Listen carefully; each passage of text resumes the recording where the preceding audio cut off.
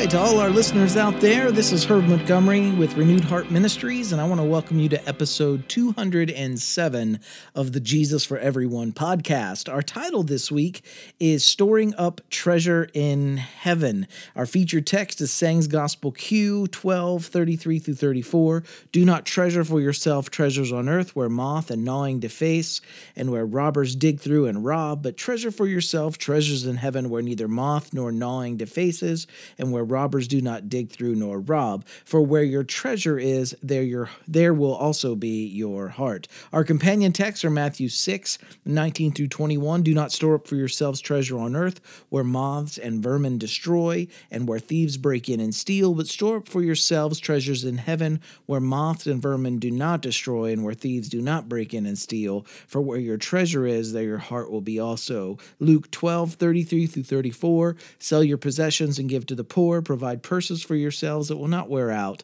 a treasure in heaven that will never fail, where no thief comes near and no moth destroys. For where your treasure is, there your heart will be also. And the Gospel of Thomas 76, verse 3, you too look for his treasure, which does not perish, and which stays where no moth can reach it to eat it, and no worm destroys it. This week's saying begins by telling us to focus on storing up treasure in heaven rather than on earth. And I want to offer a word of caution about that. Karl Marx correctly wrote that religion focused on heaven or an afterlife, afterlife bliss especially, rather than survival, resistance, liberation, restoration, transformation of our world now.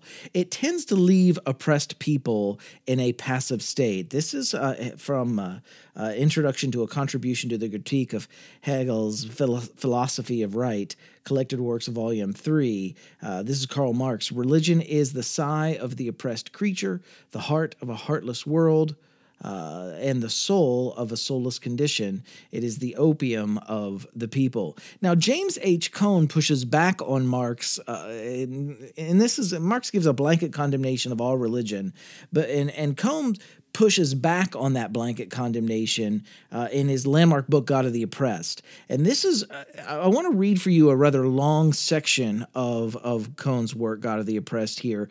And I know it's long, but I think it's really worth considering. Cone is not addressing Marx's critique from the perspective of someone trying to preserve the status quo, but he also, he's addressing the critique of Marx as someone in an oppressed community who's working also for social change and the dismantling of the status quo. So this is James Cone. The vision of the future and of Jesus as the coming Lord is the central theme of Black religion. This theme is expressed with the idea of heaven, a concept that has been grossly misunderstood in Black religion. For any people, the idea of heaven in the songs and the sermons of Black people is proof of Marx's contention that religion is the opiate of the people. Unfortunately, many uninformed young Blacks hearing this Marxian analysis in college have accepted this criticism as true without probing deeper into the thought forms of Black people. To be sure, white missionaries and preachers used Jesus Christ and heaven to make Black slaves obedient and docile, but in reality, the opposite happened more often than not. For any Black slaves, Jesus became the decisive other in their lives who provided for them a knowledge of themselves, not derived from the value system of slave masters. How could Black slaves know that they were human beings when they were treated like cattle? How could they know that they were somebody when everything in their environment said they were nobody? How could they know that they had a value that could not be defined by dollars and cents when the symbol of the auction block was an ever-present reality?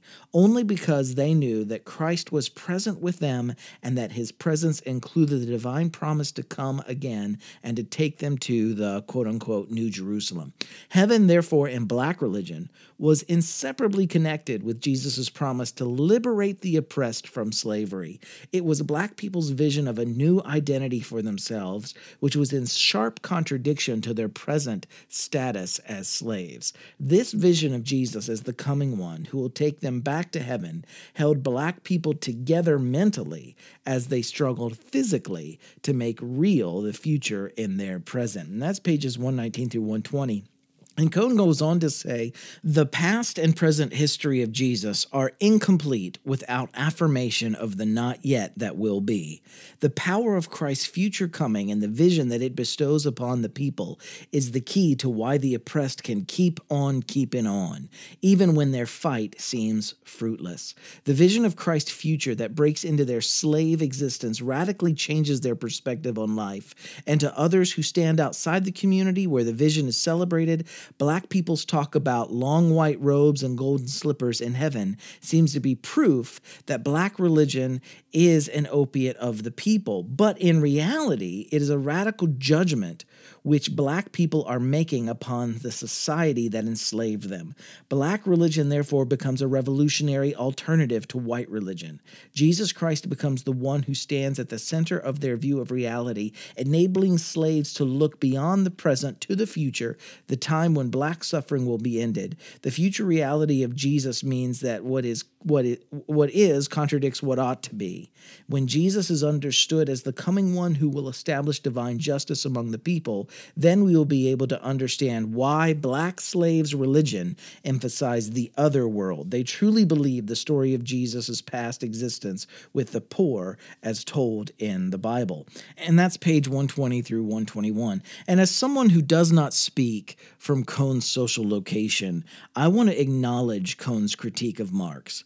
When religion leaves us waiting for a future time when justice comes, rather than working for distributive justice in our world today, then I think Marx is correct. Religion is an opiate. But Cohn is also right that a religion that identifies God as the God of the oppressed, it doesn't have to pacify people. Yet Cohn does drift awfully close to using religion as an opiate himself in the following paragraph. He goes on to say, people get tired of fighting for justice, and the political power of oppressors often creates fear in the hearts of the oppressed. What could a small band of slaves do against the armed might of a nation? Indeed, what can the oppressed Blacks today do in order to break the power of the Pentagon? Of course, we may play revolutionary and delude ourselves that we can do battle against the atomic bomb. Usually, when the reality of the political situation dawns upon the oppressed, those who have no vision from another world tend to give up in despair. But those who have heard about the coming of the Lord Jesus and have a vision of crossing on that other side of Jordan are not terribly disturbed about what happens in Washington, D.C., at least not to the extent that their true humanity is dependent on the political perspectives of government officials. So again, he gets dangerously close there to that opiate nature of religion, where injustice doesn't terribly disturb us. There's a balance. There's a tension here between survival, giving up, and hope to continue fighting. But with this tension between Marx and Cohn in mind this week, I'm asking the question, what did the Jesus of Sayings Gospel Q mean when he asked us to place our focus on heaven rather than earth, especially when such a focus has historically borne bad fruit? It's proved detrimental to the victims of oppression and injustice and violence. And James Robinson, in his book, The Gospel of Jesus, he gives us what I think is a possible answer in this book on the Sayings of Gospel Q. He writes, when people get confused by the fact that in the Gospel of Matthew, the kingdom of God is usually referred to as the kingdom of heaven, leading them to think that the kingdom is in heaven, something one can experience only in the afterlife or at the end of time. But Jesus was talking about God reigning in the here and in the now. Use of the idiom kingdom of heaven is due to the fact that Matthew is the gospel most closely related to Judaism, and so still reflects its sensitivities. Jews have been so committed to not taking God's name in vain, which after all is one of the 10 Commandments, that they have thought it best not to take God's name at all. That is, they do not pronounce Yahweh out loud at all. Sometimes they carry this so far that they not only avoid pronouncing Yahweh, they even avoid pronouncing God, and instead simply refer to the name, quote unquote, by which everyone in the Jewish community knows what they mean, i.e. God. The kingdom of heaven, if we understand this, that Matthew's Jewish sensitivities, the kingdom of heaven is not there than a kingdom in heaven.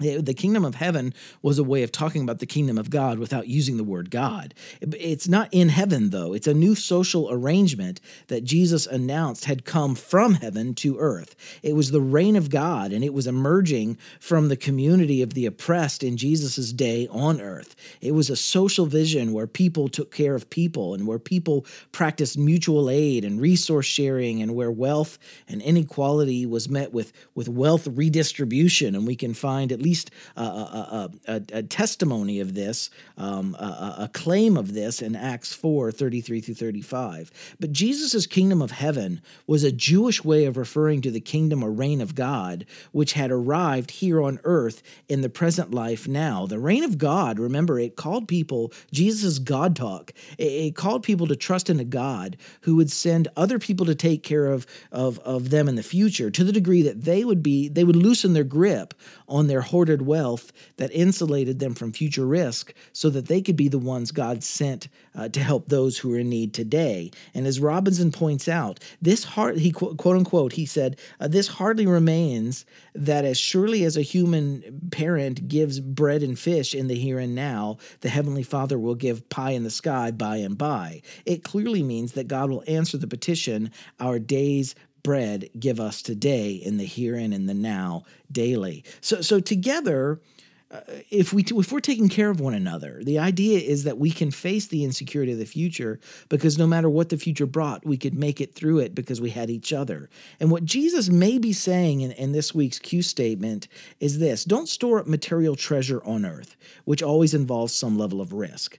Invest your resources in the kingdom of heaven, not in a place, but in the kingdom of heaven that has arrived here on earth, which is made manifest in people taking care of people. Lay up a treasure in the lives of people, especially the vulnerable, the poor, and those on the undersides or the edges of our societies. Invest in a compassionate, safe, just world for people. Put your treasure in them, for where your treasure is, there your heart will be also. And people are often not comfortable with their religion becoming this down to earth. They are much more comfortable with the religion being about investing in a post-mortem retirement program for themselves.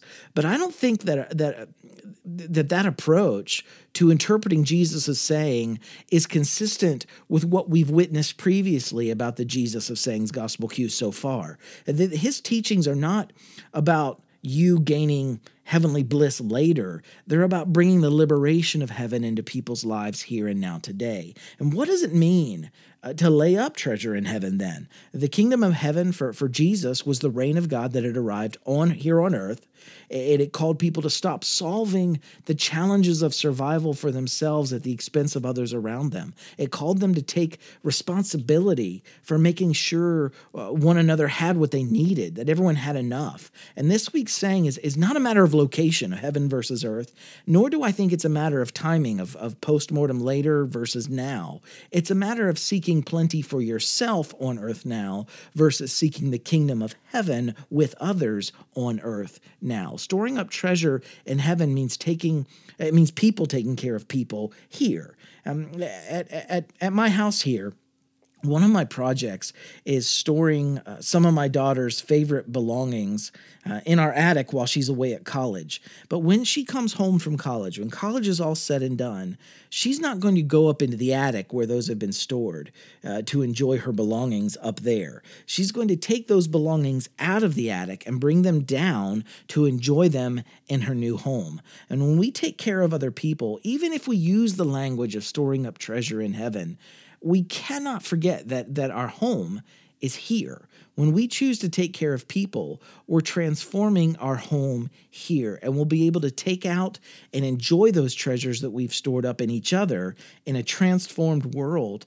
that is safe, that is just and compassionate. It's become a compassionate home for us all on earth as it is in heaven, according to Matthew 6:10. So with all of that in mind, let's revisit this week's saying, do not treasure for yourselves a treasure on earth where moth and gnawing deface and where robbers dig through and rob, but treasure for yourselves treasure in heaven, i.e. the kingdom of heaven, where neither moth nor gnawing defaces, where robbers do not dig through nor rob. For where your treasure is, remember people, there will also be your heart. Heart group application this week. Number one, as a group, consider the following questions. How does choosing to take responsibility for one another's survival and care, how does that transform our world today? Number one. And in which ways does doing so affirm how our world already is? In some ways, this will affirm the world. Number two, list some ways that your group could lean more deeply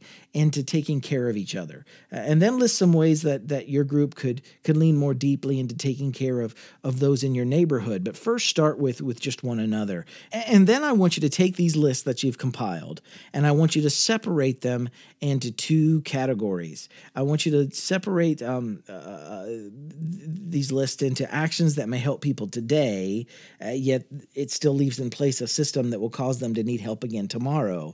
And then put some in the action, those that this relates to, create a second list of actions that impact the systemic problems that actually transform society at its root as well.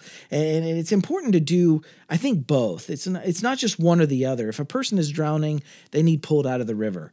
And those throwing people into the river need to be stopped as well. So Renewed Heart Ministries' book for March is James H. Cone's book, God of the Oppressed. And in that book, Cone writes, "For the oppressed, justice is the rescue from hurt, and for the oppressors, it is the removal of the power to hurt others, even against their will, so that justice can be realized for all." And then number three, what I want you to do this week is pick two items from your group's list and begin putting them into practice this week. And this is how we begin storing up treasure in heaven and transforming our world.